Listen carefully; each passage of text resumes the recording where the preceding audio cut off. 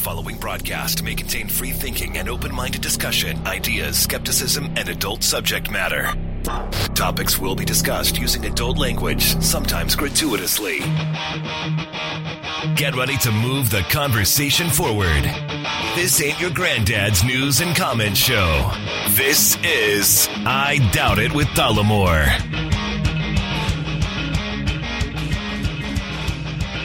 All right. Thank you for joining us for this very special Patreon-supported, Patreon-created third GOP debate coverage. God damn. Talk about... Oh, I am Jesse Dollemore. And Brittany Page sits across from me, humbly and tired as shit. She just said, before I flipped on the mics, isn't there a way that you can just record me saying yes, no, oh, maybe, and then just use those as drops to agree or disagree with things that I say? I'm not sure why I thought that would go over, because when do I ever just say, yeah, right, like no? Your role on the show is just to either agree, disagree, or say maybe. Just one word responses. Right. But it's been a rough day for me because I've been sick and I had my first absence of all of your grad school. Yeah. Yeah, your very first one today. It was very disturbing, but I was very, very sick. But I'm feeling... There was a lot of puking done yesterday. So I'm feeling... Or between yesterday and today. Yeah. So puking. Uh-huh. Lots and lots of puke was coming out of Brittany Page. But I'm doing better now, so that's what matters. But still tired, so... Right. Well, we do the debate, and then I effectively have to listen to the debate 3 fucking times because... Which is not fun this round, because this one was a snooze fest. It really was boring as shit. And it's not just because the content is dry, because it's economics mainly, and tax plans and jobs and... Right, so it's none of that fun stuff. Yeah, that's not real sexy to me. That's not exciting. The social issues are fun. Yeah, for sure. You know, what politics is for me. And, not good. So before we start with the clips, I just want to, first of all, clearly thank you, our Patreon supporters and our PayPal supporters, because without you, we wouldn't be doing this. And... you know, this is a large part of moving the conversation forward, as we always say, because we really want to get to the truth and, you know, show the winners and losers in the debates and show really the credible candidates. You know, we're separating the wheat from the chaff, as they say. So in the spirit of that, let's talk about a little bit the winners and the losers in this debate. This has been so rapid fire. Brittany and I really haven't even had a time to really talk about this before we're just going to cut the episode. So we'll see what happens. So what were your? I guess should I put you on the spot first, or should I?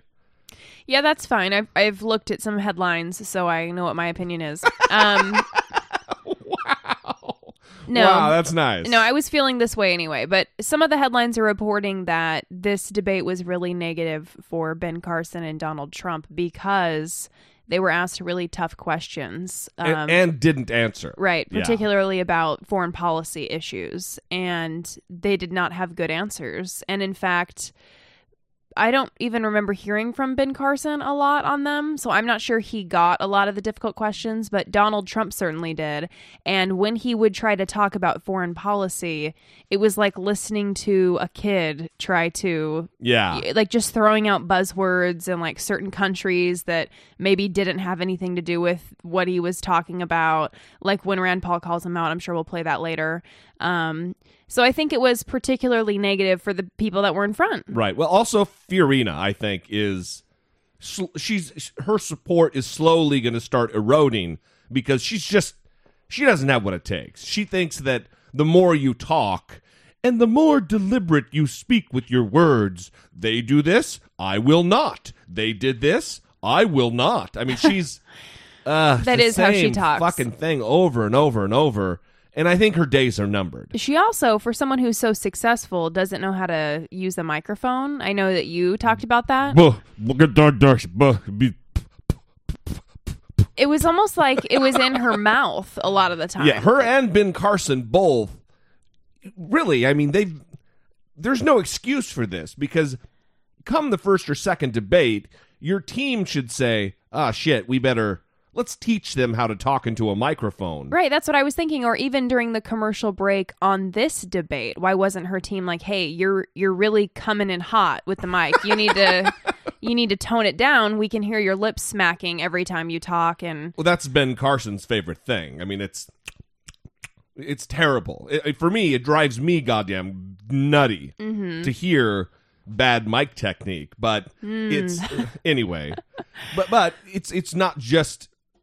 The other candidates don't do it. There are those who, I don't know. Anyway, I think she's on her way out. But I think ultimately, the winners, as much as I don't want to say it, Marco Rubio did very well. I think Ted Cruz also did well for the Republican audience. He knows where his bread is buttered. He knows when to get his snarky comments in there and to make attacks on the media. And I think John Kasich did well. And I think Rand Paul also did pretty well. I think Rand Paul did very well. And especially also, compared to his previous performances. Yeah. And also John Kasich. I think that my personal bias against Ted Cruz does not allow me to admit that he did a good job. Yeah. I just do not like him. And well, I have to really try to extricate myself from my own hateful opinions about some of these people, because Ted Cruz, he got some good shots in, was doing pretty well, and I really want him to fall flat on his face, right? On his fucking face, Brittany Page. For Ted Cruz, it was done for me when he gives his final statement, and the way he starts talking, when you guys hear it, you'll know. The way his voice changes, and the blowing of the wind, and will you... come on, you're just slimy and fake. I don't know. I just don't like it. Right. Well, let's begin. First, I want to warn everyone. There's far fewer clips than there normally is, because this debate kind of turned into a little bit of a shit show where candidates would interject, and then a simple question and answer with one candidate ends up being a 6 or 7 minute thing because someone jumps in there and wants to get their points in, which oddly enough turned out to be a good thing, because we really got to some truth or some divergent opinions. So we'll start with the opening question, which was to Donald Trump about the minimum wage. Candidates, as we gather tonight in this very august theater, just outside and across the country, picketers are gathering as well.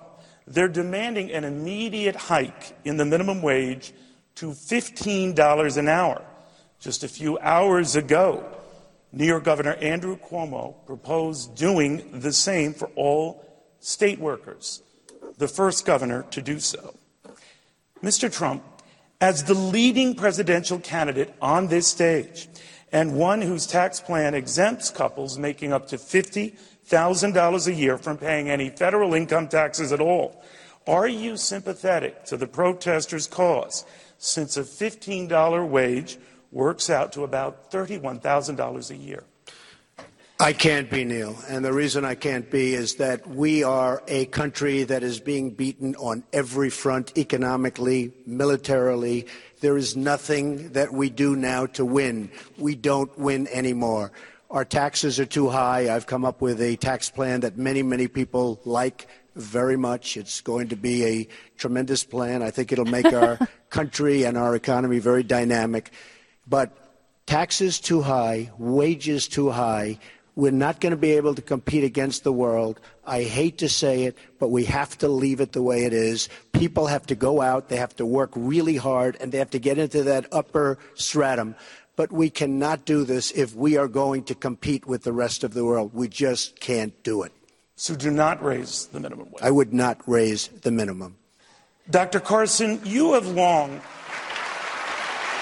So here's my thing on this. Well, one, I'm going to separate my analysis here from my opinion on the minimum wage, because I don't necessarily think that we need to be raising the minimum wage to $15 an hour. Mm-hmm. Intrinsically, I've got an issue with it. But he's equating, like, we're not going to win in the world anymore because we can't compete if we raise the minimum wage to that high of a level. Right. Well, raising the minimum wage of McDonald's workers or people who work at Jack in the Box, Burger King, fast food entry-level jobs isn't going to take us off the out of competition with the rest of the world in manufacturing, and because those higher paid jobs that are like manufacturing, factory work, assembly, those aren't paying minimum wage. Mm-hmm. So he's conflating two things that shouldn't be compared. Right. Because it doesn't work that way. Mm-hmm. Of course, I mean, I don't know why I even act like I'm surprised, but it is a little shocking that Donald Trump wouldn't have a more substantive answer amongst the financial questions.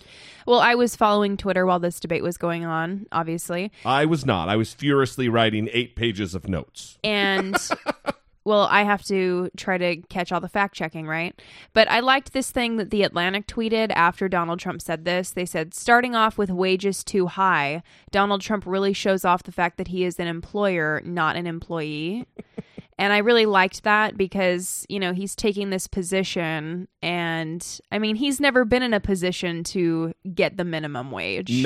Never. So, of course, he's going to have this opinion and kind of shrug off the plight of people that are working minimum wage jobs. Well, it's not even that for me. It's the fact that his base level of not understanding that we are still going to be able to compete, even if we do raise the minimum wage to $15 an hour, it doesn't put us out of sync on the world stage competitively, economically.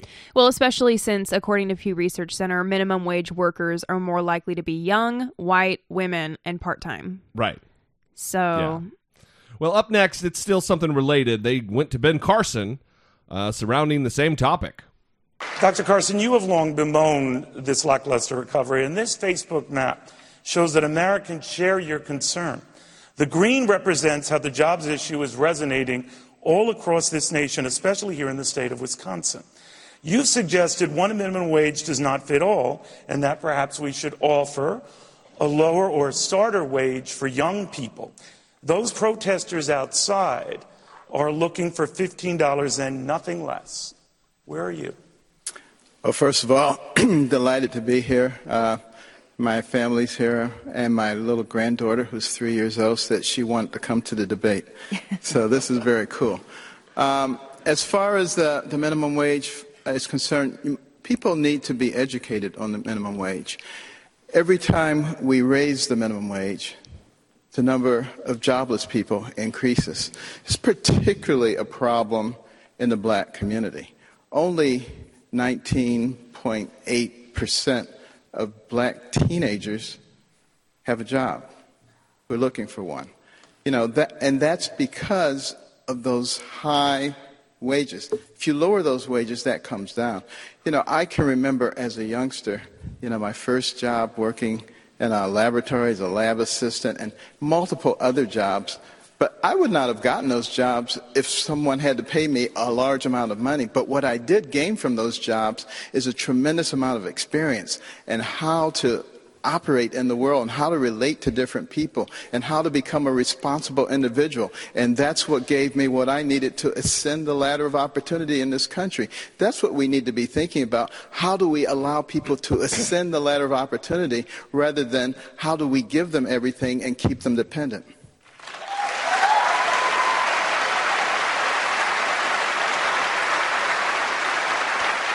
So, sir, just to be clear, you would not raise it? I would not raise it.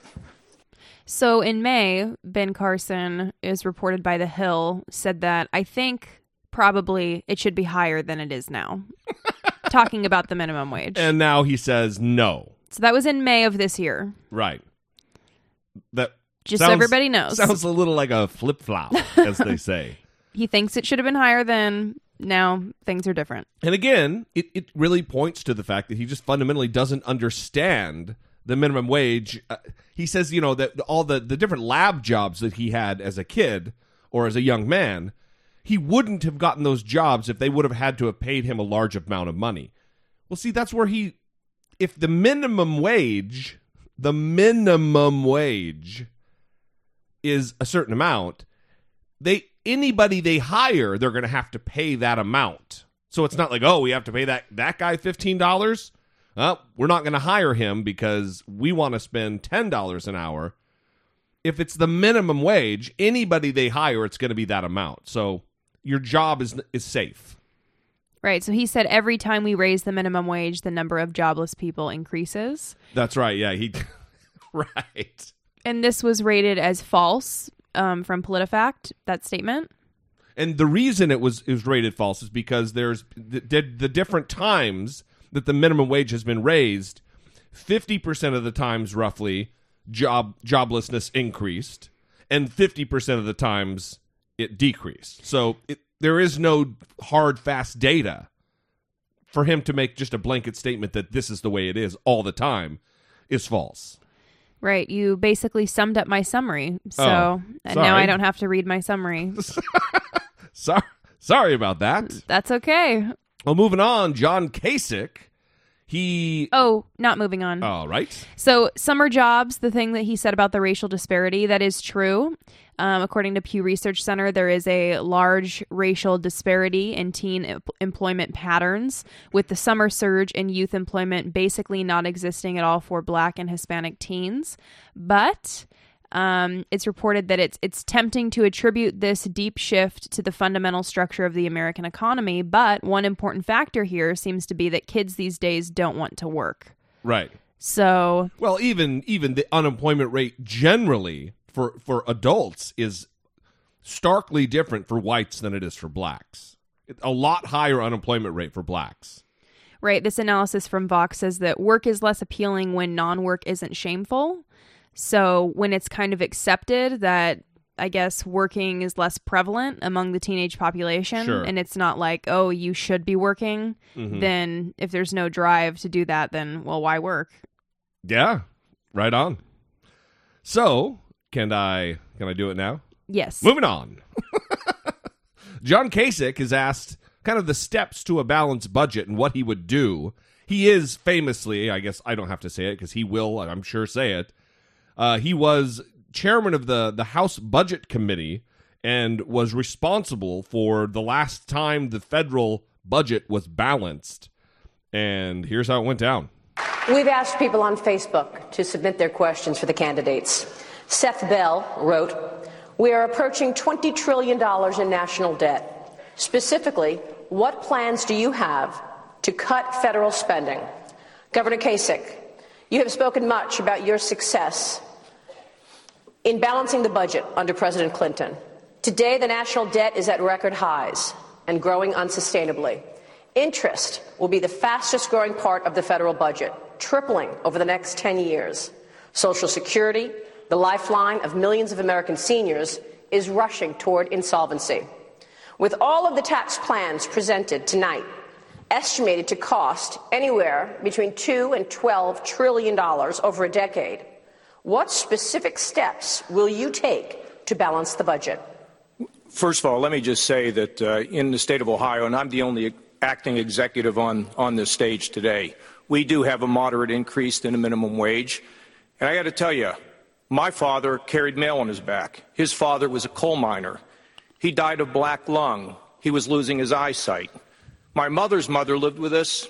She could barely speak English. I come from a town where if the wind blew the wrong way, people found themselves out of work. And economic theory is fine, but you know what? People need help. Now, I have a plan that, in fact, would cut taxes, but not $11 or $12 trillion, that would put my children further in debt. I have a plan that would not only cut taxes, lower the income tax rate for individuals, lower the tax for businesses so businesses will compete here and not move operations overseas, and also a plan, the only plan of anybody standing on this stage, to get us to a balanced budget by the end of a second term. And, the simple fact of the matter is we hear a lot of promises in this debate, a lot of promises about these tax cuts or tax schemes sometimes that I call them. Hillary and the Democrats promise everything on the spending side. We've got to be responsible about what we propose on the tax side. Yes, lower taxes, lower spending. My website, johnkasich.com, will show you exactly how we balance the budget. I balanced the budget in Washington as a chief architect, and I have balanced it in Ohio for one reason. When you balance the budget and you cut taxes, people get work. And our most important moral purpose as leaders in the political system is to make sure we create an environment for job creation so people can live their dreams and realize their God-given potential. That's why it's so important. And for those at the bottom, we've got to do what we can to train them so they can move up. But to just look the other way is not acceptable, because you know what? As the governor of Ohio, I have to deal with real challenges, and we've gotten it done in our state, and I will do it for America. Did you want to name any specific steps, sir? Sure. We would move the Medicare system from a 7% growth down to about a 5% growth. And I have a whole series of ways to do that. In Ohio, we reduced Medicaid funding for the poor from 10% to 2.5%, didn't cut one benefit, or didn't take anybody off the rolls. Why? Because we're innovators. I've been an innovator my entire career, and I really don't care what special interests or lobbyists have to say. I have a job to do when I take over a public office. Now, we freeze non-defense discretionary for 8 years. We also put an increase in defense spending. Our tax cuts balance out, and at the end of the day, we will get to a balanced budget. And I want everybody here to know, when I was Budget Committee Chairman in Washington, I stepped on every toe in that town, and we got to a balanced budget, and we had enormous job growth. And as governor of Ohio, we went from 350,000 lost jobs to a gain of 347,000 jobs. I'll do it in Washington. I've done it twice. I'll do it thrice for the United States of America. So when he says that he was one of the chief architects of balancing the federal budget, that is mostly true. So effectively true. It's pretty fucking true. And then the talking point where he says that he balanced the budget for Ohio, 538 tweeted, "Don't give Kasich credit for balancing Ohio's budget. He's required to by law."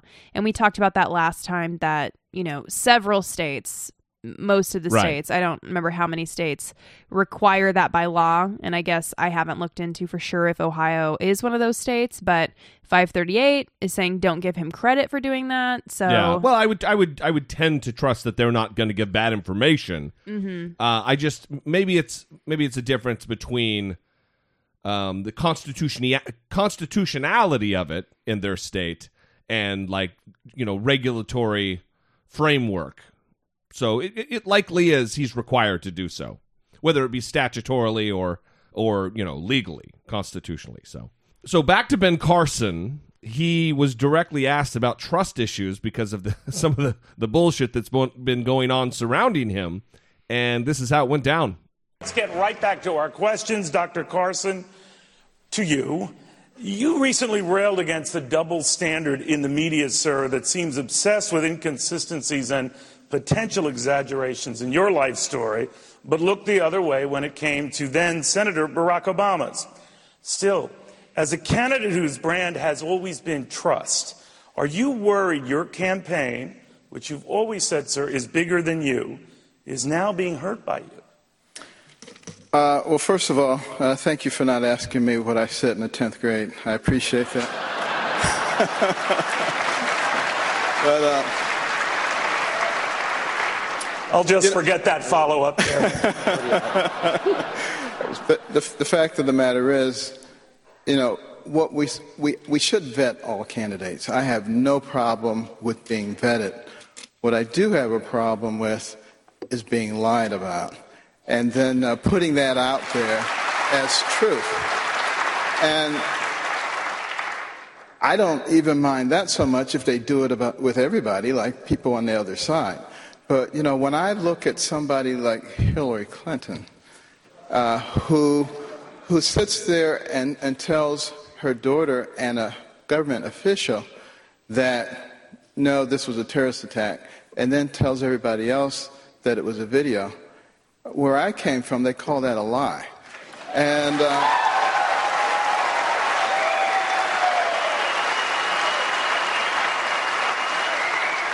I think that's very different from, somebody misinterpreting when I said that I was offered a scholarship to West Point. That's the words that they use. But I've had many people come and say the same thing to me. That's what people do in those situations. We have to start treating people the same and finding out what people really think and what they're made of. And people who know me know that I'm an honest person. Thank you, Dr. Carson.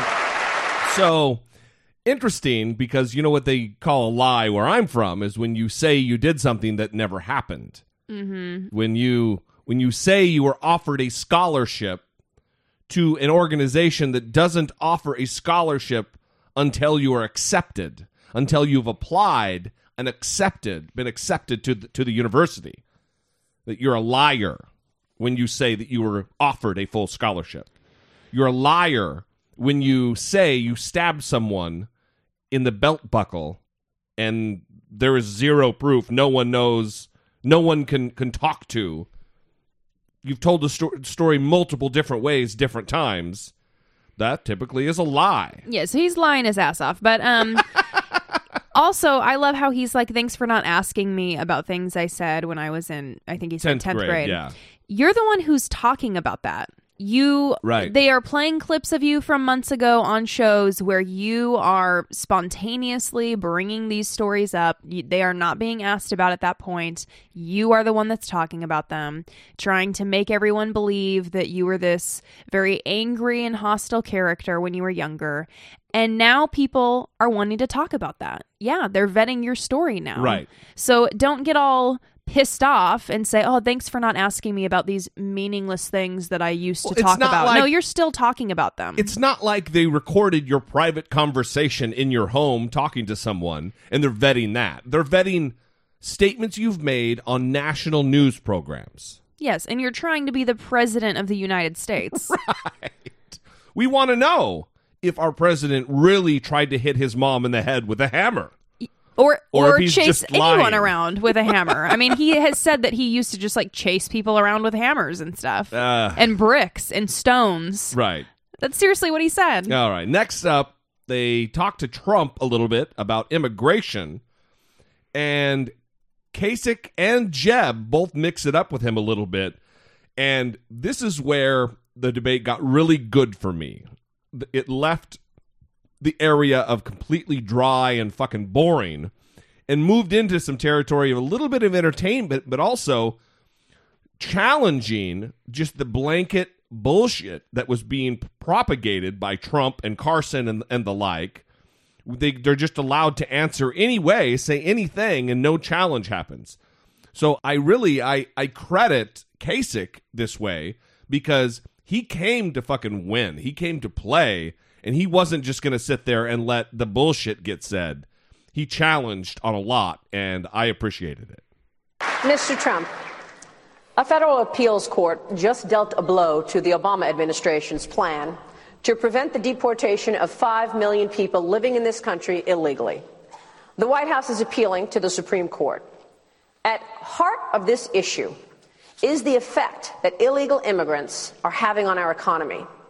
What will you do about it? I was so happy yesterday when I saw that decision come down. That was an unbelievable decision. And we don't have enough of those decisions coming down. He of the executive order, because nobody wants to listen to him, including the Democrats. So he just goes around signing executive orders. That was a great day. And frankly, we have to stop illegal immigration. It's hurting us economically. It's hurting us from every standpoint. It's causing tremendous difficulty with respect to drugs and what that does to many of our inner cities in particular. And it really was such an unbelievable moment because the courts have not been ruling in our favor. And it was a 2-1 decision, and it was a terrific thing that happened. And I will tell you, we are a country of laws. We need borders. We will have a wall. The wall will be built. The wall will be successful. And if you think walls don't work, all you have to do is ask Israel. The wall works, believe me. Properly done. Believe me. Can you just send 5 million people back with no effect on the You're economy? going to have to bring people. You're going to have to send people out. Look, So we're what a will you country. do? Maria, we're a country of laws. We either have a country or we don't have a country. We are a country of laws. Going to have to go out, and they'll come back, but they're going to have to go out, and hopefully they get back. But we have no choice if we're going to run our country properly and if we're going to be a country. Thank you, sir. Maria, In can we comes comment Kasich. on that? Senator Rubio. Can we comment on that? Yeah, one quick comment. Yes. Well, look, in 1986, Ronald Reagan basically said the people who were here, if they were law-abiding, could stay. What didn't happen is we didn't build the walls effectively, and we didn't control the border. We need to. We need to control our border just like people have to control who goes in and out of their house. But if people think that we are going to ship 11 million people who are law-abiding, who are in this country, and somehow pick them up at their house and ship them out of Mexico to Mexico, think about the families. Think about the children. So, the answer really is, if they've been law-abiding, they pay a penalty, they get to stay, we protect the wall, anybody else comes over, they go back. But for the 11 million people, come on, folks, we all know you can't pick them up and ship them back across the border. It's a silly argument. It's not an adult argument. It makes no sense. All I can say is you're lucky in Ohio that you struck oil. That's for one thing. Let me just tell you. I'm stopping it there for a second. Again, he's doing what Trump does. He's deflecting. He's going back to an economics and a jobs thing. Has nothing to do with immigration whatsoever. He's just trying to get a barb out there because Donald Trump is just, on his face, just a prick. That Dwight Eisenhower, good president, great president, people liked him. I like Ike, right? The expression, I like Ike. Moved 1.5 million illegal immigrants out of this country. Let's give a little background on this thing that he's talking about. Yeah, so sorry about this name. Yeah, but I could say it. The name of this particular operation, this Eisenhower operation, was Operation Wetback. That is what he's touting here as a win for the United States relative to immigration policy. Right, and he doesn't say that. No, he doesn't. But that is the name. Right. And he's talking about this wonderful program. No. Right. No. So anyway, we'll let it continue. Keeping in mind that what he's talking about is Operation Wetback. Moved them just beyond the border, they came back. Moved them again beyond the border, they came back. Didn't like it. Moved them way south, they never came back. Dwight Eisenhower. You don't get nicer, you don't get friendlier. They moved 1.5 million people out. We have no choice. We have no choice. So he just mentioned my name. Governor Bush. Gerald, it was what happened to my question? You're not going to have my back. I'm going to have my back. Let me say a couple things here. First of all, you should let Jeb speak. We have grown. No, it's unfair. In the state of Ohio, Governor. Hold on. In the state of Ohio, we have grown 347,000 jobs. Our unemployment is half of what it was. Our fracking industry, energy industry, may have contributed 20,000, but if Mr. Trump understood that the real jobs come in the downstream, not in the upstream, but in the downstream, and that's where we're going to get our jobs. But Ohio is diversified. And false little things, sir, they really don't work when it comes to the truth. So the fact is, all I'm suggesting, we can't ship 11 million people out of this country. Children would be terrified, and it will not work. Mr. Trump, you've had a good. Built an unbelievable company worth billions and billions of dollars. I don't have to hear from this man. Believe me, I don't have to hear from him. Mr. Trump, you didn't yourself make the audience happy either. You yourself said let Governor Bush speak. Governor Bush. Thank you, Donald, for allowing me to speak at the debate. That's really nice of you. Really appreciate that. What a generous man you are. 12 million illegal immigrants, to send them back, 500,000 a month, is just not possible. And it's not embracing American values. And it would tear communities apart. And it would send a signal that we're not the kind of country that I know America is. And even having this conversation sends a powerful signal. They're doing high fives in the Clinton campaign right now when they hear this. That's the problem with this. We have to win the presidency. And the way you win the presidency is to have practical plans. Lay them out there.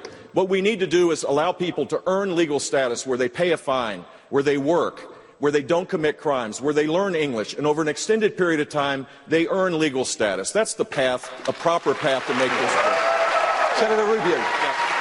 Senator. We have millions of people right now online trying to come into this country. Very, very unfair to the people that want to come into our country legally. They've gone through the process. They're online. They're waiting. Very, very unfair to them. That I can tell you. So in reading more about this operation that Donald Trump was singing the praises of. Operation Wetback? You mean Donald Trump's favorite thing? Yeah, talking about how Eisenhower was such a great guy, nice guy. This article from factcheck.org says some 800 Border Patrol agents using jeeps, trucks, automobiles, and spotter airplanes use a system described officially as blocking it off and mopping it up. Agents quickly expanded the operation to the entire state of California, including industrial areas as well as agricultural areas. By mid-July 1954, the operation was extended to Texas, and it eventually encompassed mopping up activities in northern cities as well. The Mexican nationals were shipped back using trucks, buses, planes, and ships. According to the Texas State Historical Society, the use of ships was discontinued after some drownings caused a public outcry in Mexico. So what I envision here while I'm reading this is just chaos. I mean, it seems, yeah, going out just into a fucking free-for-all. Right, and like just picking people up and putting them in a bus, a truck, a plane, a ship.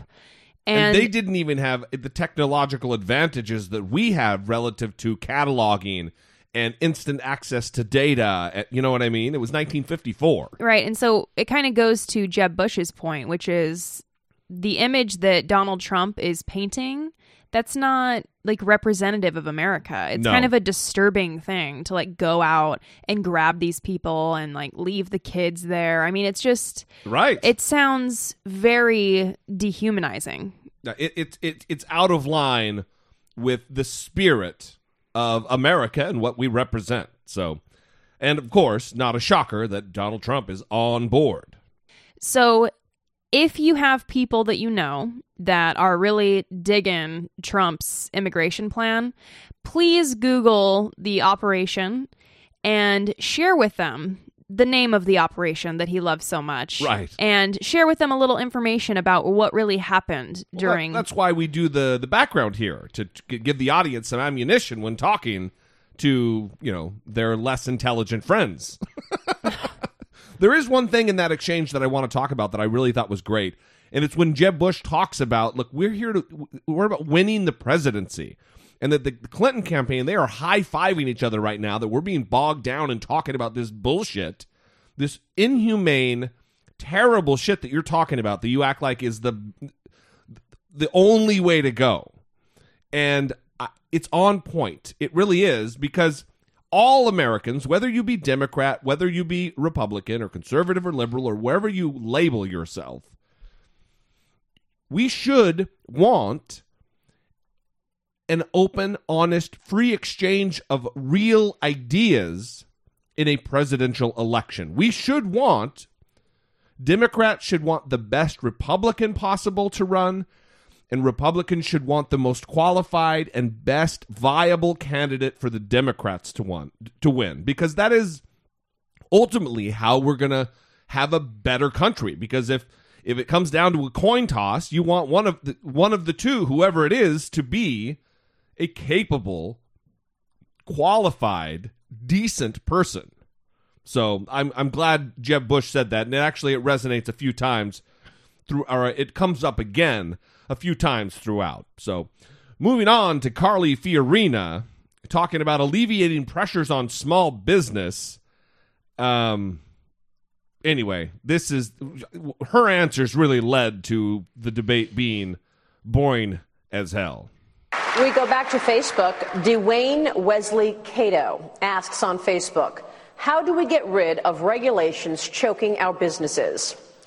Ms. Fiorina, specifically under the President's Affordable Care Act, employers with 50 or more employees are required to offer health insurance or be fined. Many are opting to pay the fine. Others are cutting back employee hours to duck the law altogether. What specific ways will you alleviate the pressure on small business? Well, first, Obamacare has to be repealed because it's failing. It's failing the very people it was intended to help, but also it is crony capitalism at its worst. Who helped write this bill? Drug companies, insurance companies, pharmaceutical companies, and every single one of those kinds of companies are bulking up to deal with big government. See, that's what happens. As government gets bigger and bigger, and it has been for 50 years under Republicans and Democrats alike, then businesses have to bulk up to deal with big government. So we have to repeal it. It's tens of thousands of pages long. No one can possibly understand it except the big companies, the lawyers, the accountants, the lobbyists that they hire to protect their interests. Then we have to give back to states the responsibility to manage a high-risk pool. We need to try the one thing in health insurance we've never tried. Health insurance has always been a cozy little game between regulators and health insurance companies. We need to try the free market where people actually have to compete. And we ought to have the government ensure that you must, and I don't use that term often, the government ought to do something, that every healthcare provider ought to publish its costs, its prices, its outcomes, because as patients, we don't know what we're buying. Now, let me just say, I know more about innovation and entrepreneurship than anyone on this panel because I have led innovative businesses in the most highly competitive industry in the world for decades. The truth is, the secret sauce of America is innovation and entrepreneurship. It is why we must cut our government down to size and hold it accountable. It's why we have to take our government back, because innovation and entrepreneurship is crushed by the crushing load of a 73,000-page tax code. It is crushed by a regulatory thicket that is so vast we don't even know what's in it anymore. It is crushed as well by government bureaucrats who don't do their jobs very well and who are not held accountable, which is why I've said we've got to take our government back, and to do that, we have to know where every dollar is being spent and be able to move any dollar. We have to hack through this regulatory thicket, repeal so much, but also know what's in that regulatory thicket. We don't even know what regulations have been passed. Third, we need to build a meritocracy, as Scott Walker, by the way, is trying now to do in Wisconsin. And finally, we need to get to a 3-page tax code, and yes, that plan exists. Just to be clear, you want to repeal Obamacare, but what's the alternative? I'm sorry, I can't hear you. Just to be clear, you said you would repeal Obamacare, Absolutely. But what is the alternative? And how does that help small business? The alternative is to allow states to manage high-risk pools for those who really need help. Look, I'm a cancer survivor. Okay? I understand that you cannot have someone who's battled cancer just become known as a pre-existing condition. I understand that you cannot allow families to go bankrupt if they truly need help. But I also understand that Obamacare isn't helping anyone. We're throwing more and more people into Medicaid, and fewer doctors are taking those payments. The point is, Obamacare is crushing small businesses. It is not helping the families it was intended to help. So let us allow states to manage high-risk pools. Let us try the one thing in health insurance we've never tried, the free market. Let us ensure that as patients and customers, we have the information to shop wisely for our health care. God damn. You know, for a lady who wants to have a 3-page abbreviated tax code, she sure is fucking long-winded. She is. I mean, come on. Yeah. That was... Each person gets 2 minutes to answer the question. Yeah, that was probably 5 minutes. I wish I had one of Ben Carson's hammers right now to hit myself in the fucking head with it. Jesus Christ. This is what we mean when we say the debate was a snooze fest. Oh, I mean, it was man. things like this where I can hear iPods and smartphones clicking off all across the globe right now. No, honestly. But I mean, it is important to know why you don't like Carly Fiorina. Yes. And you're not going to figure that out unless you listen to her. Absolutely. So there you go. That's why we played that. There you go. Well, up next is Ben Carson being asked about his wacky tithing tax plan, and he brings it back around to 1913, which the income tax, that's when it first became a constitutional amendment. Again, showing he's underqualified. So Neil Cavuto was one of the moderators, and he's the one who asked this question. Yes. And I kind of picked up on Neil Cavuto's bias in several of the questions that he asked, particularly to Ben Carson, and this was one of the times. And I don't know if I'm being unreasonable, but You think that Neil Cavuto has a bias toward Ben Carson? Just a conservative bias, okay. period. Okay. Because when he asked the question, he's like, I guess you have kind of associated it with tithing. And no, it's not you guess, he has. Directly, right. He yeah. used the word tithing, Multiple and that's times. exactly what he said. If it's good enough for God, it should be good enough for the government, I think is what he said. Right, but almost the way that he phrases the question is like he's trying to put some distance between what Ben Carson said and Ben Carson. Right, yeah. And then he did it with the previous question we played about the trust issues, Yeah. where he was really giving him an opportunity to distance himself from all the chaos that's been going on. Right. And I don't know, just the bias was popping up for me. Creating a buffer. Yeah. Which shouldn't be done by the questioner. No. Yeah. Well, here it is. First off, Dr. Carson, to you, you say you are in favor of a tax system, I guess akin to tithing, sir, with a flat tax rate of up to 15%, because you said, if everybody pays this, I think God is a pretty fair guy, so tithing is a pretty fair process. But Donald Trump says that is not fair, that wealthier taxpayers should pay a higher rate because it's a fair thing to do. So whose plan would God endorse then, Doctor? Yours or Mr. Trump's? Well, when I say tithing, I'm talking about the concept of proportionality. Right. Everybody should pay the same proportion of what they make. You make $10 billion, you pay $1 billion. You make $10, you pay $1. You get the same rights and privileges. I don't see how anything gets a whole lot fairer than that. But you also have to get rid of all the deductions and all the loopholes, because that's the thing that tilts it in one direction or another.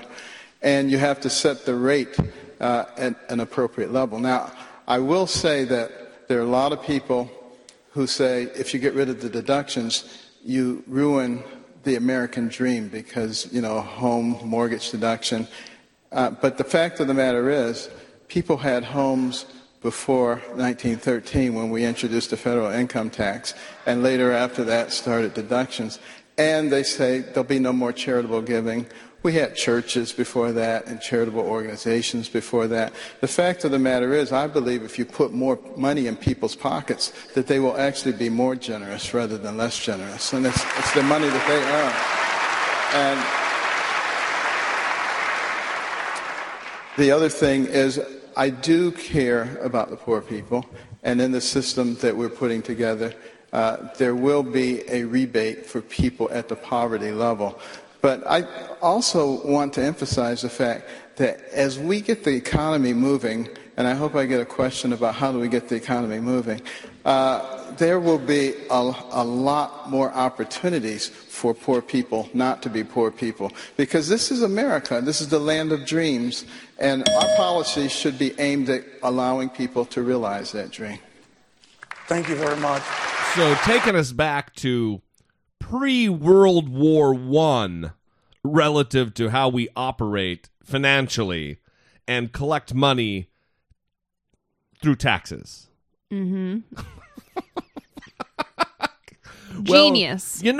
Back when Thomas Jefferson, it's just, listen, we live in a dynamic, modern economy, a global economy. Whether anyone wants to face that or not, you can't apply answers that worked maybe in 1912 to the system we have now.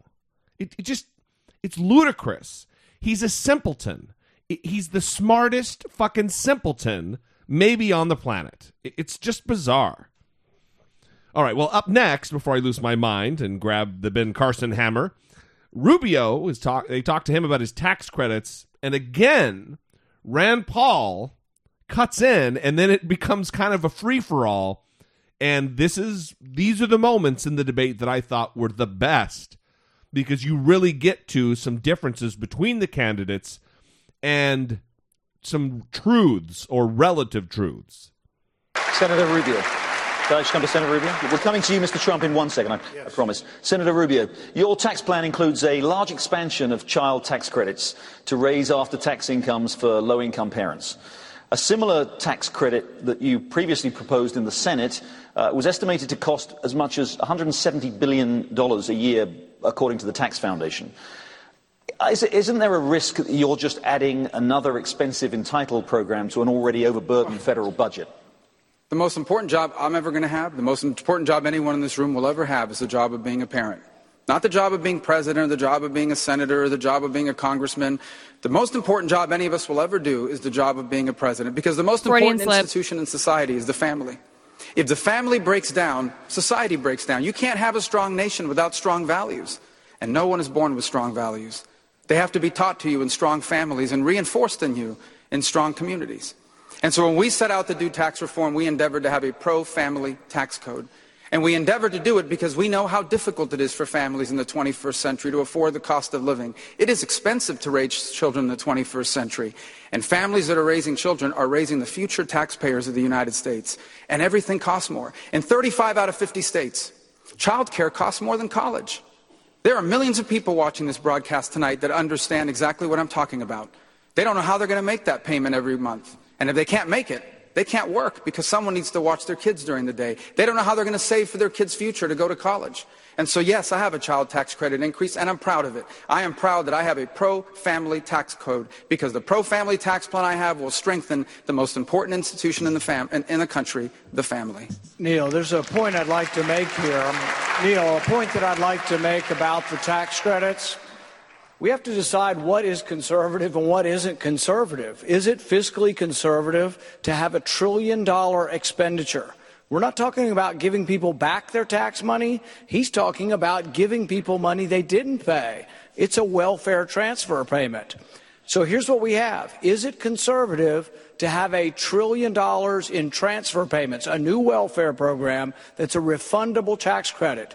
Add that to Marco's plan for $1 trillion in new military spending, and you get something that looks to me not very conservative. Thank you. Governor Casey. No, let me come to Governor Casey. Governor Casey.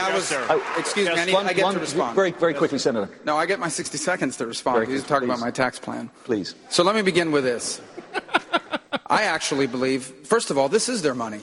They do pay. It is refundable, not just against the taxes they pay to the government, but also on their federal income tax. It's refundable against the payroll tax. Everyone pays payroll tax. This is their money. This is not our money. And here's what I don't understand. If you invest that money in a piece of equipment, if you invest that money in a business, you get to write it off your taxes. But if you invest it in your children, in the future of America, in strengthening your family, we're not going to recognize that in our tax code. The family is the most important institution in Nevertheless, society. It's not and yes, very I do want to rebuild Marco. the American military. How's it conservative? I know that Rand is a committed isolationist. I'm not. I believe the world is a stronger and a better place when the United States is the strongest military power in the world. Marco, how is it conservative? How is it conservative to add $1 trillion expenditure for the federal government that you're not paying for? How is it conservative? How is it conservative to add $1 trillion in military expenditures? You cannot be a conservative if you're going to keep promoting new programs that you're not going to pay for. I may respond more quickly. Very quickly, Senator. We can't even have an economy if we're not safe. There are radical jihadists in the Middle East beheading people and crucifying Christians. A radical Shia cleric in Iran trying to get a nuclear weapon. The Chinese taking over the South China Sea. Yes, I believe the world is a safer... No, I don't believe. I know that the world is a safer and better place when America is the strongest military power in the world. Mr. Marco, I don't think we're any safer. I do not think we are any safer from bankruptcy court. As we go further and further into debt, we become less and less safe. This is the most important thing we're going to talk about tonight. Can you be a conservative and be liberal on military spending? Can you be for unlimited military spending and say, oh, I'm going to make the country safe? No, we need a safe country. But we spend more on our military than the next 10 countries combined. I want a strong national defense, but I don't want us to be bankrupt. Well, and there is a middle ground. There is a middle ground that brings both of these together. There is a middle ground that brings both of these together, which is that it is exactly right that we have to defend this nation. You think defending this nation is expensive, try not defending it. That's a lot more expensive, but you can do that and pay for it. You can do that and also be fiscally responsible. I mentioned the 25 programs that I put out today that I would eliminate them. Among them are corporate welfare like sugar subsidies. Let's take that as an example. Sugar subsidies. Sugar farmers farm on roughly 0.2% of the farmland in America, and yet they give 40% of the lobbying money. That sort of corporate welfare is why we're bankrupting our kids and grandkids. I would end those subsidies to pay for defending this nation. Senator, we need to move on. This is why we must combine, actually, zero-based budgeting with tax reform. Because unless we can examine and cut and move every single dollar of discretionary spending in the federal government, we cannot reform taxes and reduce spending at the same time. Ask yourself this question.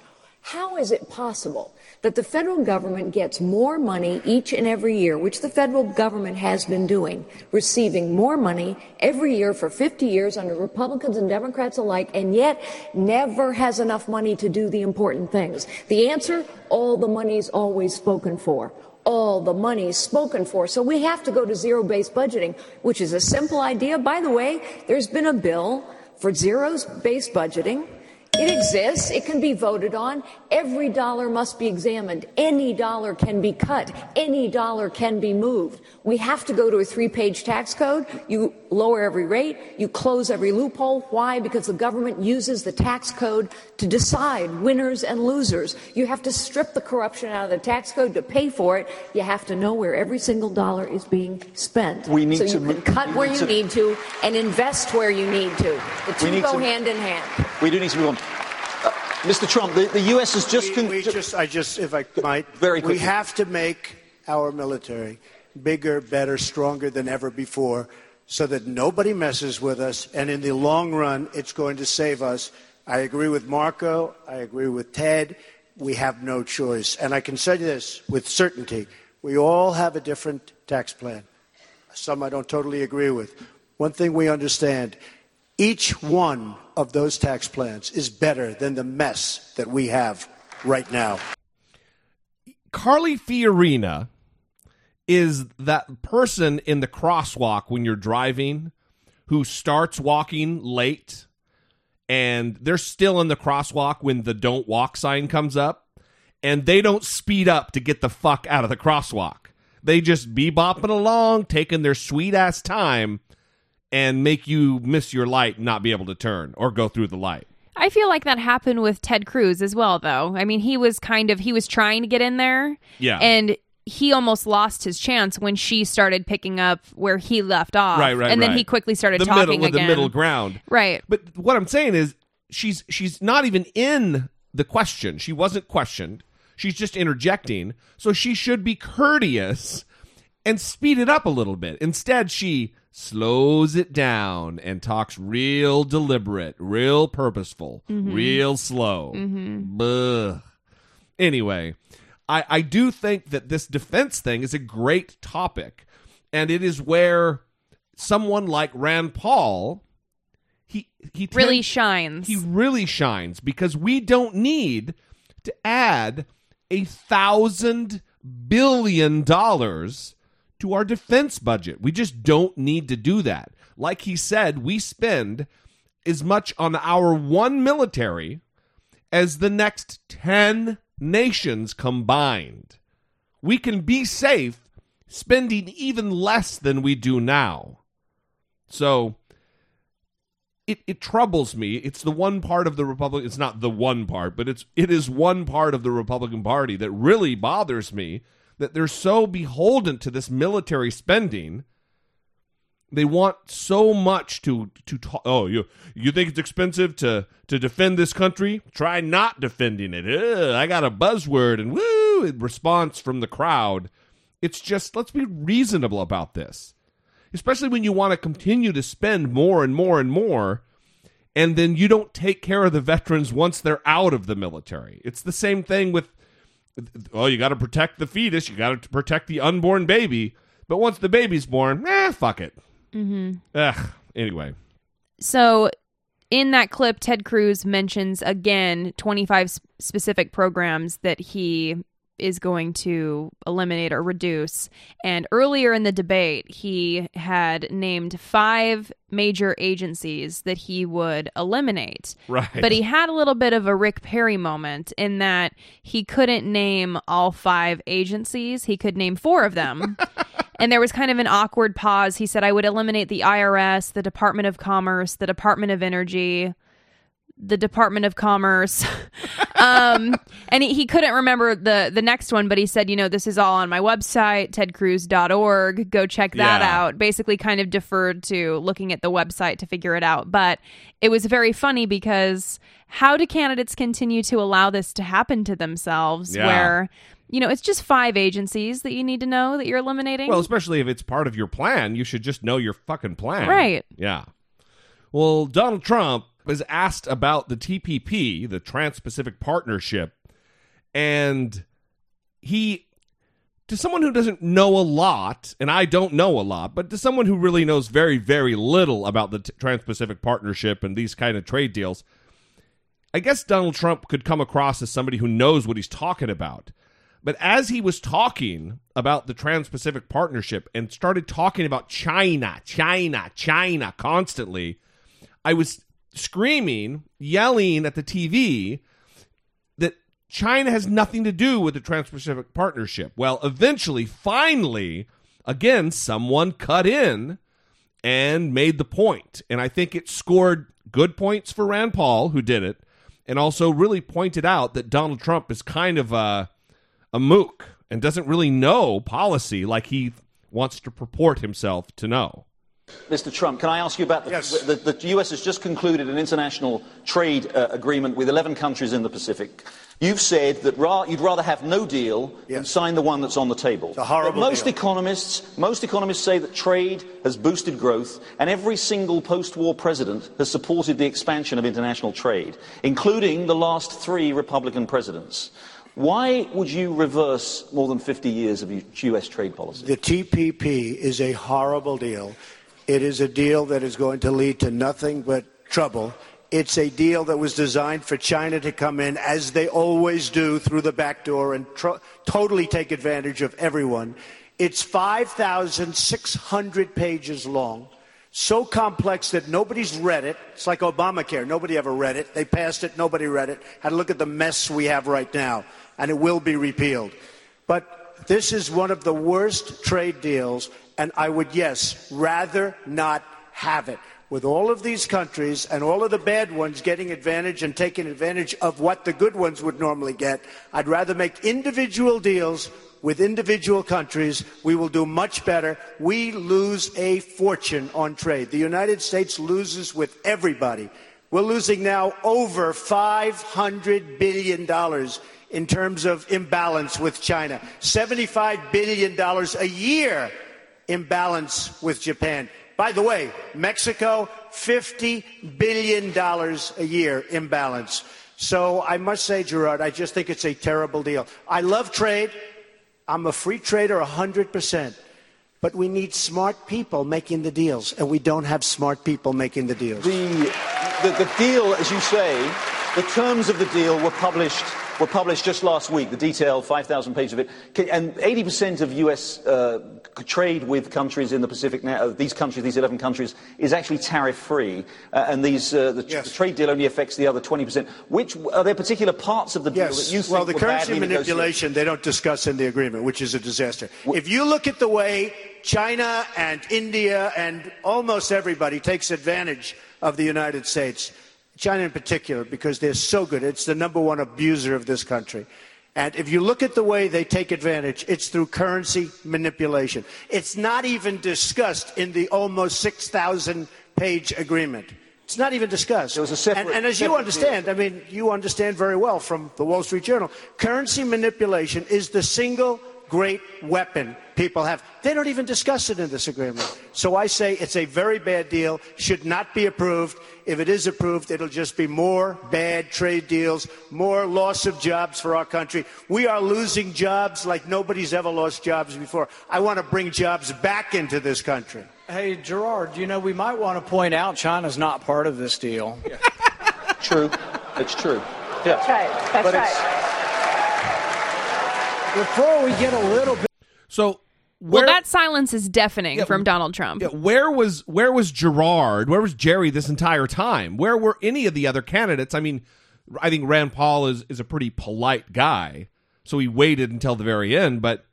Well, they're letting him hang himself, I guess, right? It is complete bullshit that no one was saying, yeah, well, you keep talking about China, asshole, like you're an expert and like you know the details of this Trans-Pacific Partnership trade deal, but...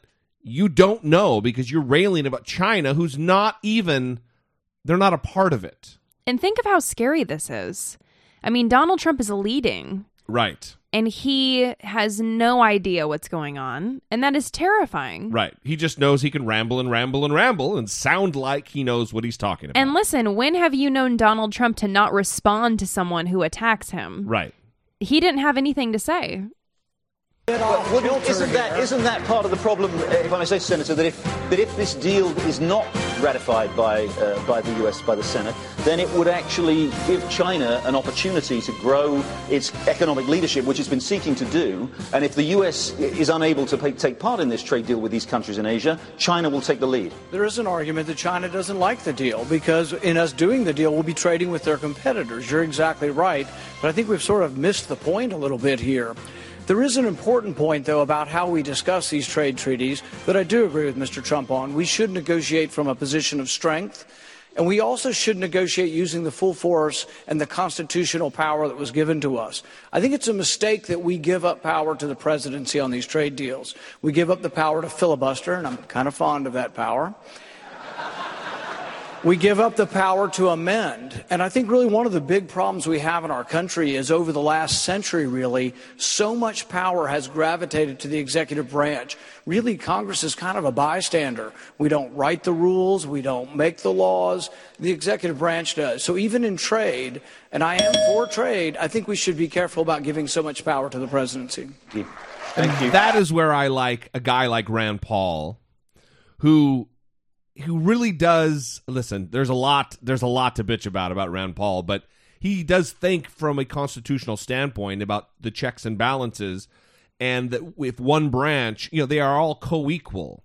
And if you have one branch that has more power than another, it's against the way that our government was set up, and it lacks the protection that was built in. So. Also, I'm impressed that he's such a policy wonk that he knows the details. You know what I mean? I guess I shouldn't be impressed. He should fucking know. He's running for president of the United States. Right. I think Rand Paul is one of those people who, even though I don't agree with him a lot of the time, he is so intelligent and he knows the government so well, the Constitution. Yeah. And every time he talks, I just think, wow, he's a really intelligent guy. Well, they all should be that way. But they're not. They're definitely not, especially on the Republican side. So up next, Ben Carson is asked about boots on the ground in Syria. And the reason I'm playing it, well, we'll get to it, but... Americans face security threats at home and abroad. Last year, terrorist attacks rose 61%, according to the Institute for Economics and Peace, with the most deaths occurring in just 5 countries: Iraq, Afghanistan, Pakistan, Nigeria, and Syria. Dr. Carson, you were against putting troops on the ground in Iraq and against a large military force in Afghanistan. Do you support the president's decision to now put 50 special ops forces in Syria and leave 10,000 U.S. troops in Afghanistan? Well, putting the special ops people in there is better than not having them there because that's why they're called special ops. They're actually able to guide some of the other things that we're doing there. And what we have to recognize is that Putin is trying to really spread his influence throughout the Middle East. This is going to be his base. And we have to oppose him there in an effective way. We also must recognize that it's a very complex place. You know, the Chinese are there as well as the Russians, and you have all kinds of factions there. What we've been doing so far is very ineffective, but we can't give up ground right there. But we have to look at this on a much more global scale. We're talking about global jihadists, and their desire is to destroy us and to destroy our way of life. So we have to be saying, how do we make them look like losers? Because that's the way that they're able to gather a lot of influence. And I think in order to make them look like losers, we have to destroy their caliphate. And you look for the easiest place to do that, it would be in Iraq. And if outside of Anbar in Iraq, there's a big energy field. Take that from them, take all of that land from them. We could do that, I believe, fairly easily. I've learned from talking to several generals. And then you move on from there. But you have to continue to face them because our goal is not to contain them, but to destroy them before they destroy us. Wait. Is the goal to destroy them before they destroy us? Or is the goal to make them look like losers? Listen, I understand you are an ROTC in high school, Dr. Ben Carson, but you are out of your element related to international relations, especially where it relates to military strategy. Making ISIL look like losers, what is he talking about? I have no idea. Well, if we just pull their pants down, they'll look like losers, and the United States will be victorious. Mm-hmm. What the? He's a simpleton. He is a fucking simpleton. You keep coming back to that. I think maybe that's your final decision. It's definitive. He is a simpleton. Ugh.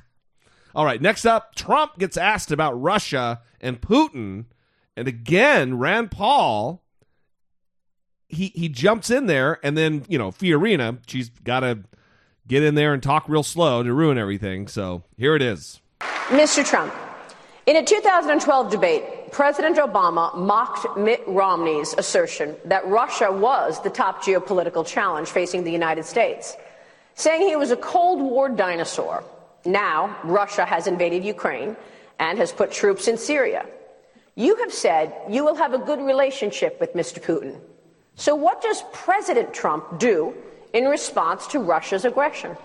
Well, first of all, it's not only Russia. We have problems with North Korea where they actually have nuclear weapons. Nobody talks about it. We talk about Iran, and that's one of the worst deals ever made, one of the worst contracts ever signed, ever in anything. And it's Russia. A disgrace. But Putin. We have somebody over there, a madman, who already has nuclear weapons. We don't talk about that. That's a problem. China is a problem, both economically and what they're doing in the South China Sea. Russia? I mean, they are becoming a very, very major force. So we have more than just Russia. But as far as the Ukraine is concerned, and you could say Syria, as far as Syria, I like if Putin how about wants Russia to go in, and Putin. And I got to know him very well because we were both on 60 Minutes. We were stablemates, and we did very well that night. But you know that. But if Putin wants to go and knock the hell out of ISIS, I am all for it 100%, and I can't understand how anybody would be against it. They blew up, hold it, they blew up, wait a minute, they blew up a Russian airplane. He cannot be in love with these people. He's going in, and we can go in, and everybody should go in. As far as the Ukraine is concerned, we have a group of people and a group of countries, including Germany, tremendous economic behemoth. Why are we always doing the work? I'm all for protecting Ukraine and working, but we have countries that are surrounding the Ukraine that aren't doing anything. They say, is he asserting that Germany is a bordering country that surrounds the Ukraine? It's just a bunch of buzzwords of countries. But I think I think he thinks that Germany borders the Ukraine, which is fantastically, tremendously ignorant about geography. And he's running for president of the United States. And also, I want to point out, we're going to continue the clip here. He still has not answered the question. Geography knowledge isn't important to be president. Keep going, you dummies. Keep going, protect us. And we have to get smart. We can't continue to be the policemen of the world. We owe $19 trillion. We have a country that's going to hell. We have an infrastructure that's falling apart, our roads, our bridges, our schools, our airports, and we have to start investing money in our country. Did not answer the question. Donald is wrong on this. He is absolutely wrong on this. We're not going to be the world's policeman, but we sure as heck better be the world's leader. There's a huge difference where without us leading, voids are filled. And the idea that it's a good idea for Putin to be in Syria, let ISIS take out Assad, and then Putin will take out ISIS. I mean, that's like a board game. That's like playing Monopoly or something. That's not how the real world works. We have to lead. We have to be involved. We should have a no-fly zone in Syria. They are barrel bombing the innocents in that country. If you're a Christian, increasingly in Lebanon or Iraq or Syria, you're going to be beheaded. And if you're a moderate Islamist, you're not going to be able to survive either. We have to play a role in this to be able to bring... Is Muslim a bad word?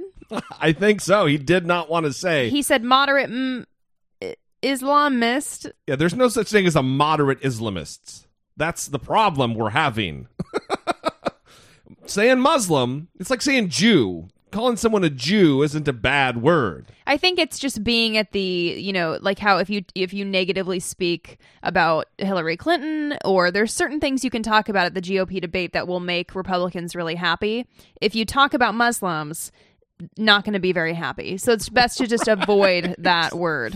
Right. Well, he continues. The rest of the world to this issue before it's too late. Assad is a bad guy, but we have no idea who the so-called rebels, I read about the rebels, nobody even knows who they are. I spoke to a general 2 weeks ago. He said, who's very up on exactly what we're talking about. He said, Mr. Trump, we're giving hundreds of millions of dollars of equipment to these people. We have no idea who they are. So I don't like Assad.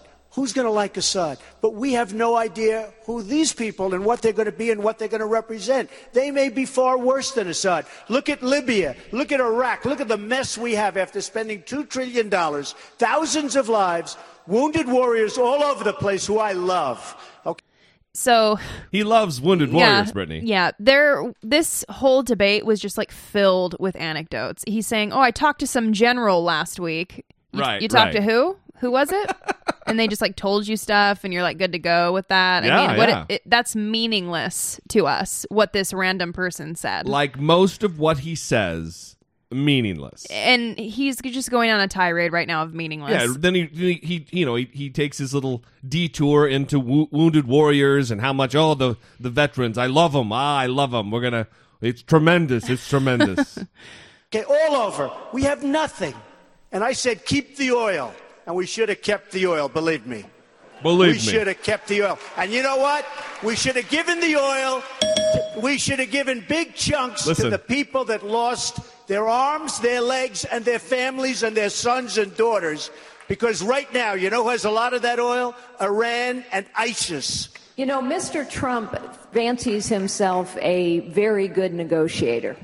And I accept that he's done a lot of good deals. So Mr. Trump ought to know that we should not speak to people from a position of weakness. Senator Paul should know that as well. One of the reasons I've said that I would not be talking to Vladimir Putin right now, although I have met him as well, not in a green room for a show, but in a private meeting.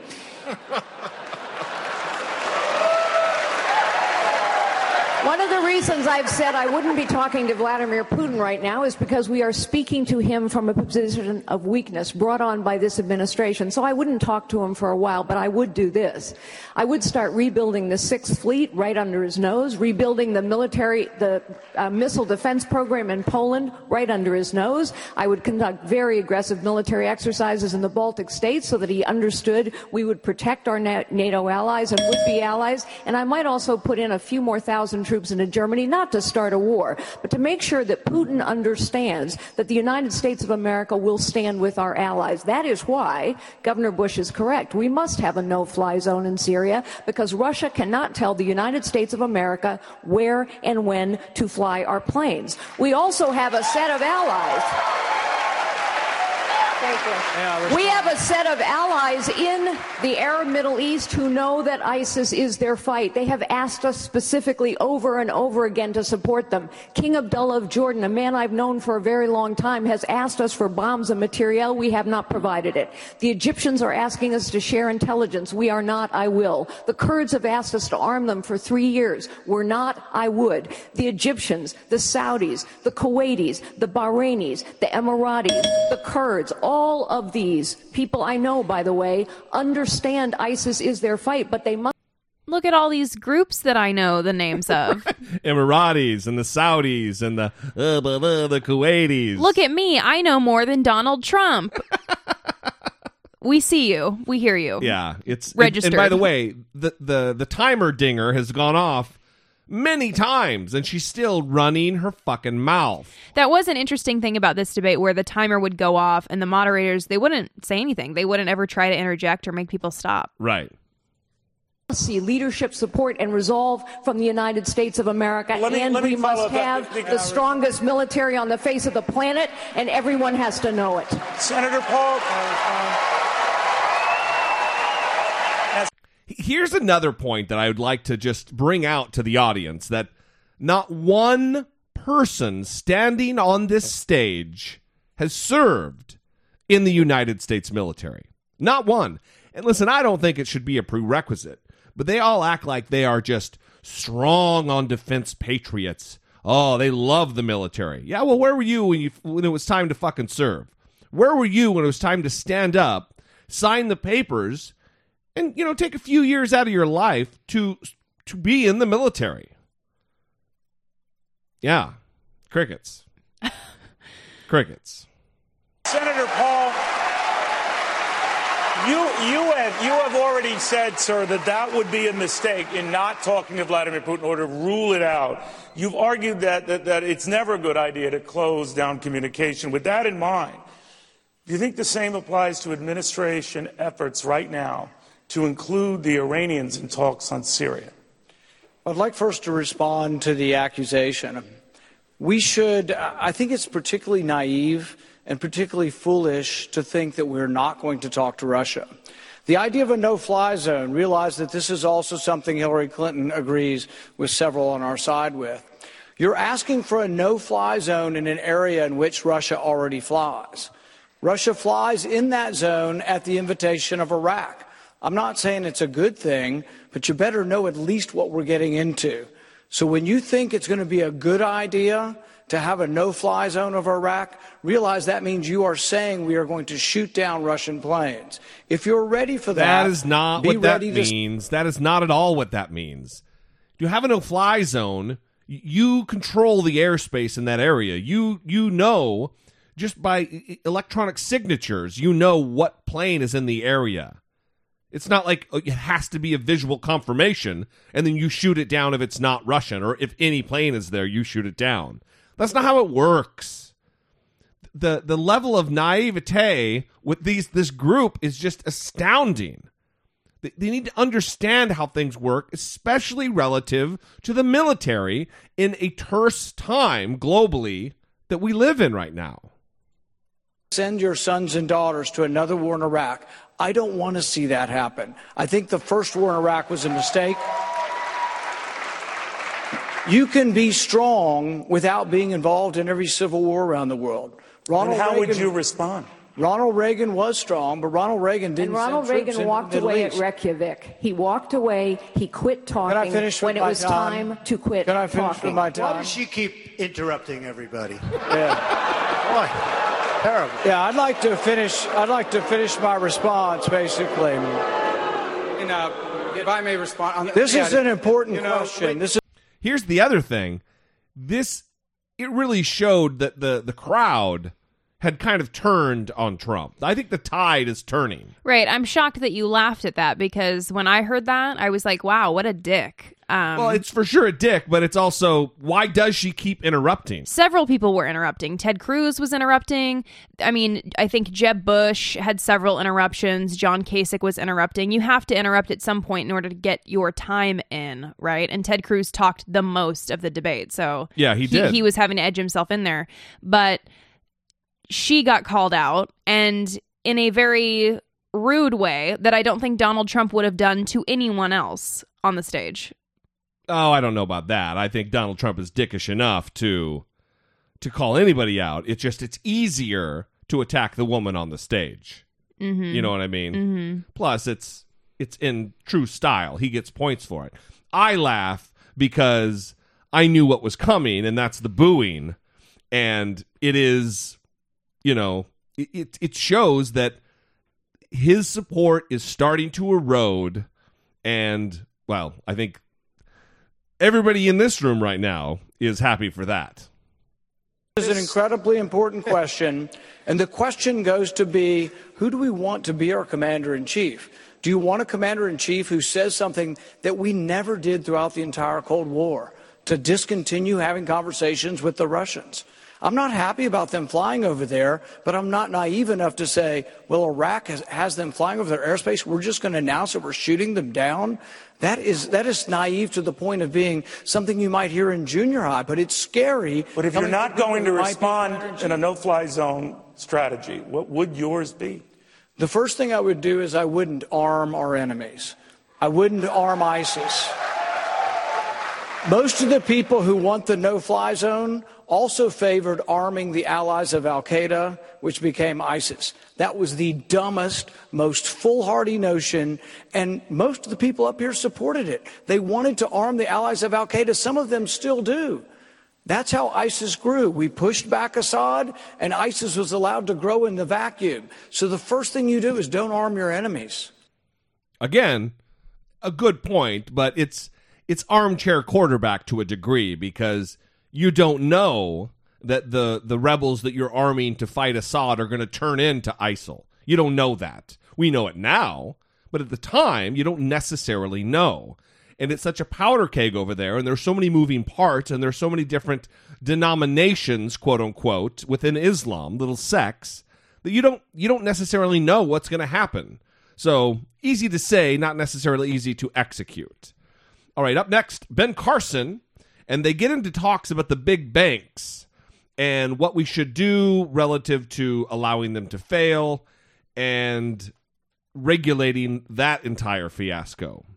And again, Rubio and Kasich, they get their shots in as well. Dr. Carson, if I may, just on that point, despite measures taken, as the governor says, since the crisis to make the financial system safer, the major banks in the US, many of them are actually bigger than ever. Assets held by JP Morgan Chase, for example, the very largest bank, have increased by nearly 40% to over $2.6 trillion. Do you think JP Morgan and the other big banks should be broken up? Well, I think we should have policies that don't allow them to just enlarge themselves at the expense of smaller entities. And certainly some of the policies, some of the monetary and Fed policies that we're using makes it very easy for them. Makes it very easy for the big corporations, quite frankly, at these very low interest rates to buy back their stock and to drive the price of that up artificially. Those are the kinds of things that led to the problem in the first place. And I think this all really gets back to this whole regulation issue, which is creating a very abnormal situation. This country was declared its independence in 1776. In less than 100 years, it was the #1 economic power in the world. And the reason was because we had an atmosphere that encouraged entrepreneurial risk-taking and capital investment. Those are the fuels that drive it. And what we've done now is let the creep of regulation turn into a stampede of regulations, which is involved in every aspect of our lives. If we can get that out, it makes a big difference. And even for the average person, every single regulation costs money, and it's shifted to the individual. So, and it hurts the poor and the middle class much more than it does the rich. They go into the store and they buy a bar of soap. It costs 10 cents more. They notice it. And the middle class, when they come to the cash register, they have a whole cart full of things that cost 5, 10, or 15 cents more. They notice it. It is hurting the poor. Bernie Sanders and Hillary Clinton won't tell you that that's the thing that's really hurting the middle class and the poor. They'll say it's the rich. Take their money. But that won't help. You can take all of the richest money and it won't make a dent in the problem that we're having. We have to come back to the fundamental principles that made America great. Just to be clear, just to be clear, then you wouldn't favour breaking up the big banks. You think they're big enough, they're okay as they are? I would have policies that wouldn't allow that to occur. I don't want to go in and tear anybody down. What policies? I mean, that doesn't help us. But what does help us is to stop tinkering around the edges and fix the actual problems that exist that are creating the problem in the first place. Can I just add what he's saying? Because he's right on point there. You know why these banks are so big? The government made them big. The government made them big by adding thousands and thousands of pages of regulations. So the big banks, they have an army of lawyers, they have an army of compliance officers. They can deal with all these things. The small banks, like Governor Bush was saying, they can't deal with all these regulations. They cannot hire the fanciest law firm in Washington or the best lobbying firm to deal with all these regulations. And so the result is the big banks get bigger, the small banks struggle to lend or even exist, and the result is what you have today. And in Dodd-Frank, you have actually codified too big to fail. We have actually created a category of systemically important institutions, and these banks go around bragging about it. You know what they say to people with a wink and a nod? We are so big, we are so important that if we get in trouble, the government has to bail us out. This is an outrage. We need to repeal Dodd-Frank as soon as possible. Let me also say, Jerry, let me also say that what Jeb is talking about with the big banks is to force them to reserve their capital of people who invest in, and they hold their capital so that if the bank goes down, the people who are invested in the bank are the ones that pay. That's what he's trying to say. Secondly, I'll tell you about Wall Street. There's too much greed.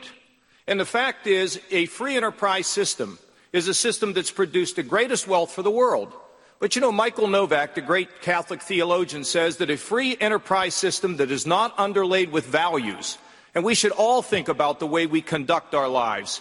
Yes, free enterprise is great. Profits are great. But there have to be some values that underlay it, and they need a good ethics lesson on Wall Street on a regular basis to keep them in check so we, the people, do not lose. And that right there is why John Kasich is a different flavor of Republican. Who has the guts to stand up and talk about too much greed on Wall Street. Right. That's something you don't hear. Yeah, it's not a normal Republican talking point. Well, this same conversation continues, and they address Ted Cruz, and this will be our last clip before the closing statements. But they talk to Ted Cruz and ask him about prosecuting these criminal bankers and, again, allowing the big banks to fail or succeed. But Senator Cruz, on that theme, Facebook data shows that over the last month alone, nearly 1 million people, nearly 1 million, have been concerned about reining in Wall Street, apparently believing that some have not been punished enough.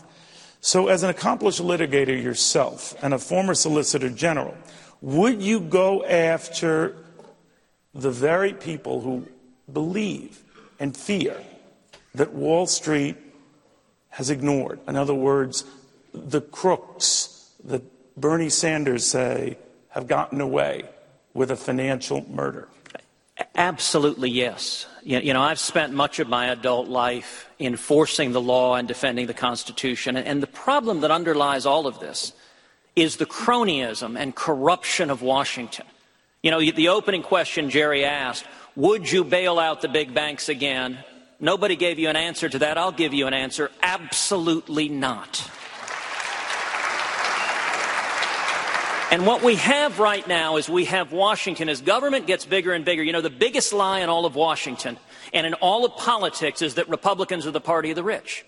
The truth is the rich do great with big government. They get in bed with big government. The big banks get bigger and bigger and bigger under Dodd-Frank, and community banks are going out of business. And by the way, the consequence of that is small businesses can't get business loans. And it is that fundamental corruption that is why 6 of the 10 wealthiest counties in America are in and around Washington, D.C. Now, let me give you a contrast to Washington cronyism.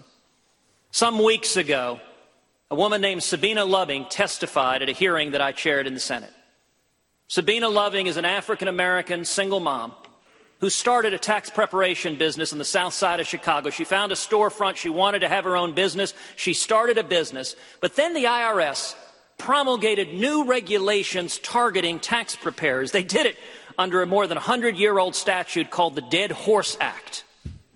Now, this statute and the IRS, in classic Washington crony fashion, had exemptions for lawyers and big fancy accountants, but Sabina had to pay $1,000 an employee. It would have driven her out of business, and Ms. Loving sued the IRS. She took the Obama IRS to court, and she won, and they struck down the rule for picking the big guys over the little guys. Senator, I really want to be clear here. Are you saying, sir, that if the Bank of America were on the brink, you would let it fail?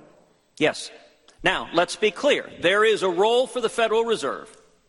What the Fed is doing now is it is a series of philosopher kings trying to guess what's happening with the economy. You look at the Fed, one of the reasons we had the financial crash is throughout the 2000s, we had loose money, we had an asset bubble, it drove up the price of real estate, drove up the price of commodities, and then in the third quarter of 2008, the Fed tightened the money and crashed those asset prices, which caused a cascading collapse. That's why I am supporting getting back to rules-based monetary system, not with a bunch of philosopher kings deciding, but tied ideally to gold. Sir, I understand that. I just want to be clear, if you don't mind, that millions of depositors would be on the line with that decision.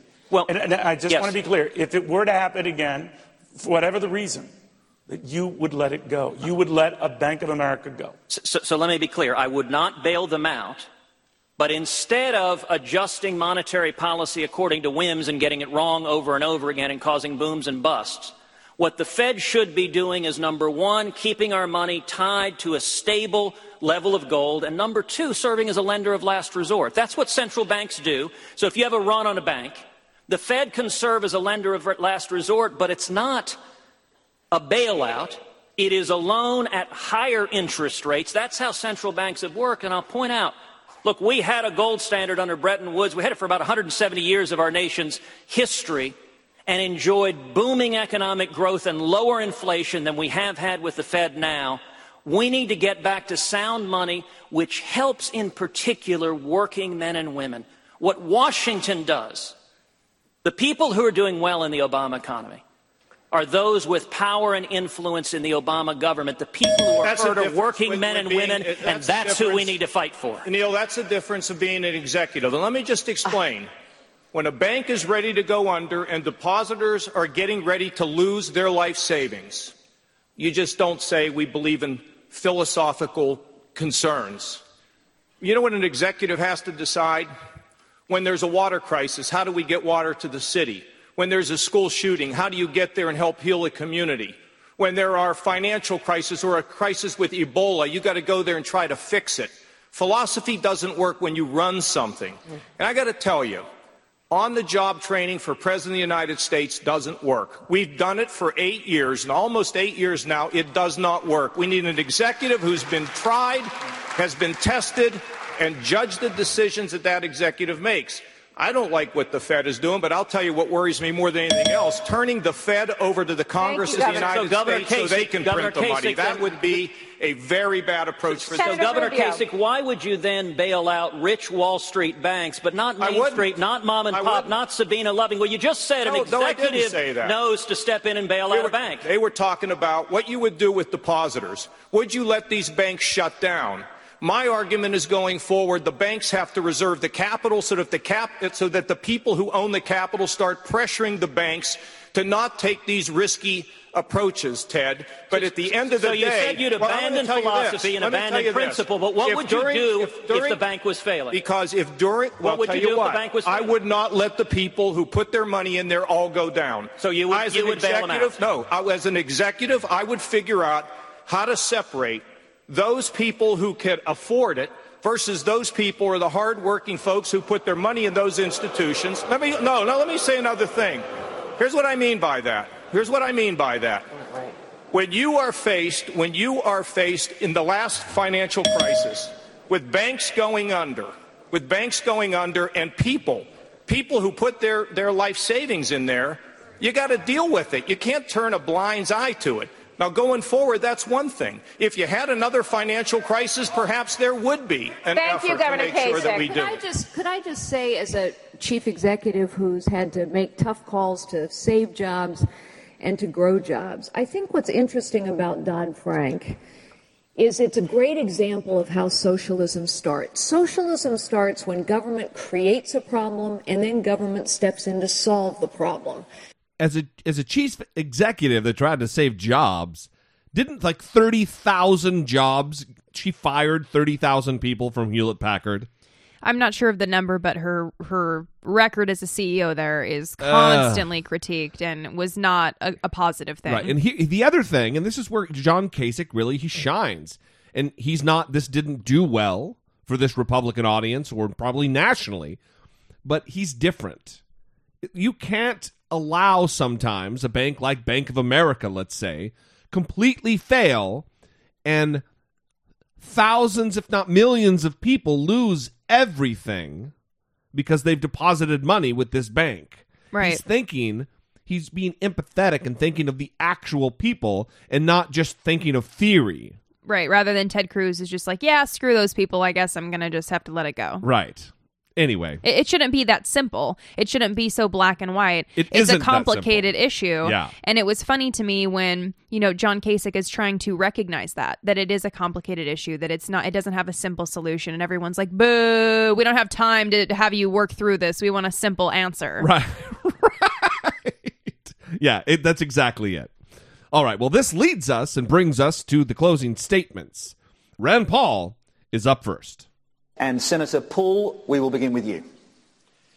We're the richest, freest, most humanitarian nation in the history of mankind. But we also borrow $1 million a minute. And the question I have for all Americans is think about it. Can you be a fiscal conservative if you don't conserve all of the money? If you're a profligate spender and you spend money in an unlimited fashion for the military, is that a conservative notion? We have to be conservative with all spending, domestic spending and welfare spending. I'm the only fiscal conservative on the stage. And up next, Governor Kasich. Well, ladies and gentlemen, if Hillary Clinton or Bernie Sanders were to win this election, my 16-year-olds, I worry about what their life is going to be like. The conservative movement is all about opportunity. It is about lower taxes, it's about balanced budgets, it's about less regulation, and it's about sending power, money, and influence back to where we live so we can run America from the bottom up. In addition to that, once we have the power and the money and the influence with programs we shift out, then each of us have a responsibility to reach out and to rebuild our families, make them stronger, and connect our neighborhoods. All that together, wealth, connection, family, America's greatest days are ahead. We must win this election. All right, up next, the slow pedestrian in the crosswalk, Carly Fiorina. Carly Fiorina. Imagine a Clinton presidency. Our military will continue to deteriorate. Our veterans will not be cared for. And no, Mrs. Clinton, that situation is not exaggerated. The rich will get richer. The poor will get poorer. The middle class will continue to get crushed. And as bad as that picture is, what's even worse is that a Clinton presidency will corrode the character of this nation. Why? because of the Clinton way. Say whatever you have to, lie as long as you can get away with it. We must beat Hillary Clinton. Carly Fiorina can beat Hillary Clinton. I will beat Hillary Clinton. And under a President Fiorina, we will restore the character of this nation, the security of this nation, the prosperity of this nation, because as citizens, we will take our government back. Somebody teach her how to use a mic. Up next is Jeb Bush, or Jeb, exclamation point. Former Governor Jeb Bush. Jane Horton is sitting with my wife here today. Her husband, Chris, was killed in action in Afghanistan. And Jane spends her time now defending and fighting for military families. They're both heroes. I don't think we need an agitator-in-chief or a divider-in-chief. We need a commander-in-chief that will rebuild our military and restore respect to our veterans by revamping and fixing a broken Veterans Administration. That's my pledge to you. I ask for your support. Thank you. Rebuild our military, because apparently it's been destroyed. Rebuild. Mm-hmm. All right, up next, Ted Cruz. Senator Ted Cruz. 58 years ago, my father fled Cuba. As he stood on the deck of that ferry boat with the wind and salt air blowing, the wind. He looked back at the oppression and torture he was escaping. And yet he looked forward to the promise of America. His story is our story. What ties Americans together is we are all the children of those who risked everything for freedom. America is in crisis now. I believe in America, and if we get back to the free market principles and constitutional liberties that built this country, we can turn this country around. I believe that 2016 will be an election like 1980, that we will win by following Reagan's admonition to paint in bold colors, not pale pastels. We're building a grassroots army. I ask you to join us at tedcruz.org, and we the people can turn this nation around. All right. Marco Rubio is up next. Senator Marco Rubio. The story of America is an extraordinary story.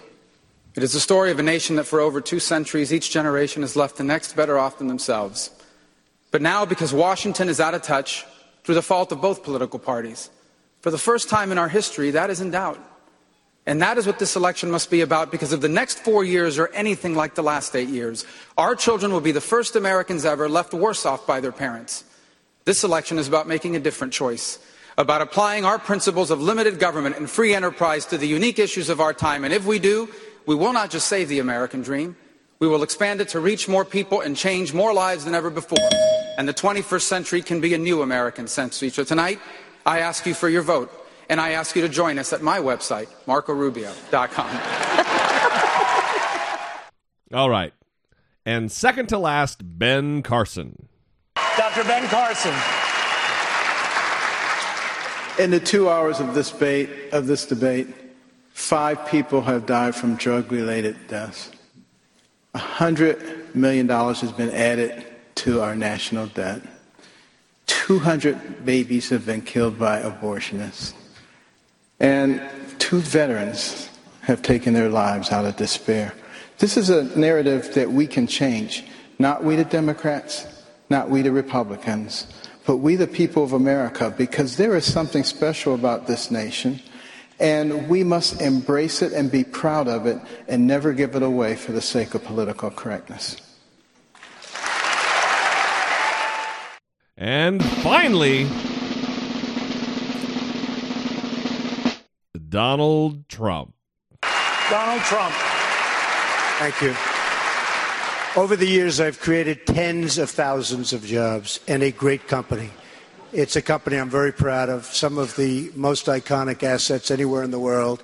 And I will tell you, I don't have to give you a website because I'm self-funding my campaign. I'm putting up my own money. I want to do something really special.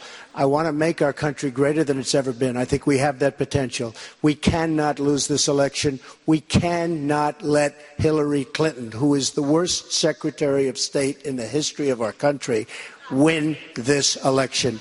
We will fight, we will win, and we truly will make this even more special. We have to make it better than ever before. And I will tell you, the United States can actually be better than ever before. Thank you. And that's it. So I guess if I'm playing psychic or prognosticator, and I'm guessing how this is going to pan out, I'm going to say Ted Cruz definitely increases in the polls. Rubio, he will too. I think ultimately Trump and Ben Carson are going to start slipping, and maybe not just because of this debate performance, but also because of what's been going on the last week or in change. Right. So Jeb Bush, I don't see him gaining a lot of ground from this. I don't think he did well. And Marco Rubio, Ted Cruz did, and I really hope that something that John Kasich said resonates with the American people, and he starts to make some ground. We can only hope. Yeah, no kidding. I really don't want him to ultimately be running for vice president, although he would be a good vice president, right? Which doesn't really matter because it's largely ceremonial. So anyway, that's it, folks. We really appreciate your support, your donations, and your partnering with us through Patreon and PayPal. It seems scripted that I say it every time that we love you and we really appreciate you, but God, it's true. We know that your giving of money it's a sacrifice, and we feel honored and humbled to be on the other end of that sacrifice, and we appreciate you very, very much, and we do this for you. So thank you very much. We will see you next time tomorrow when we do our very next episode 171 of I Doubt It with Dollemore. So for Brittany Page, I'm Jesse Dollemore, and you know the rest. I've looked at some headlines, so I know what my opinion is.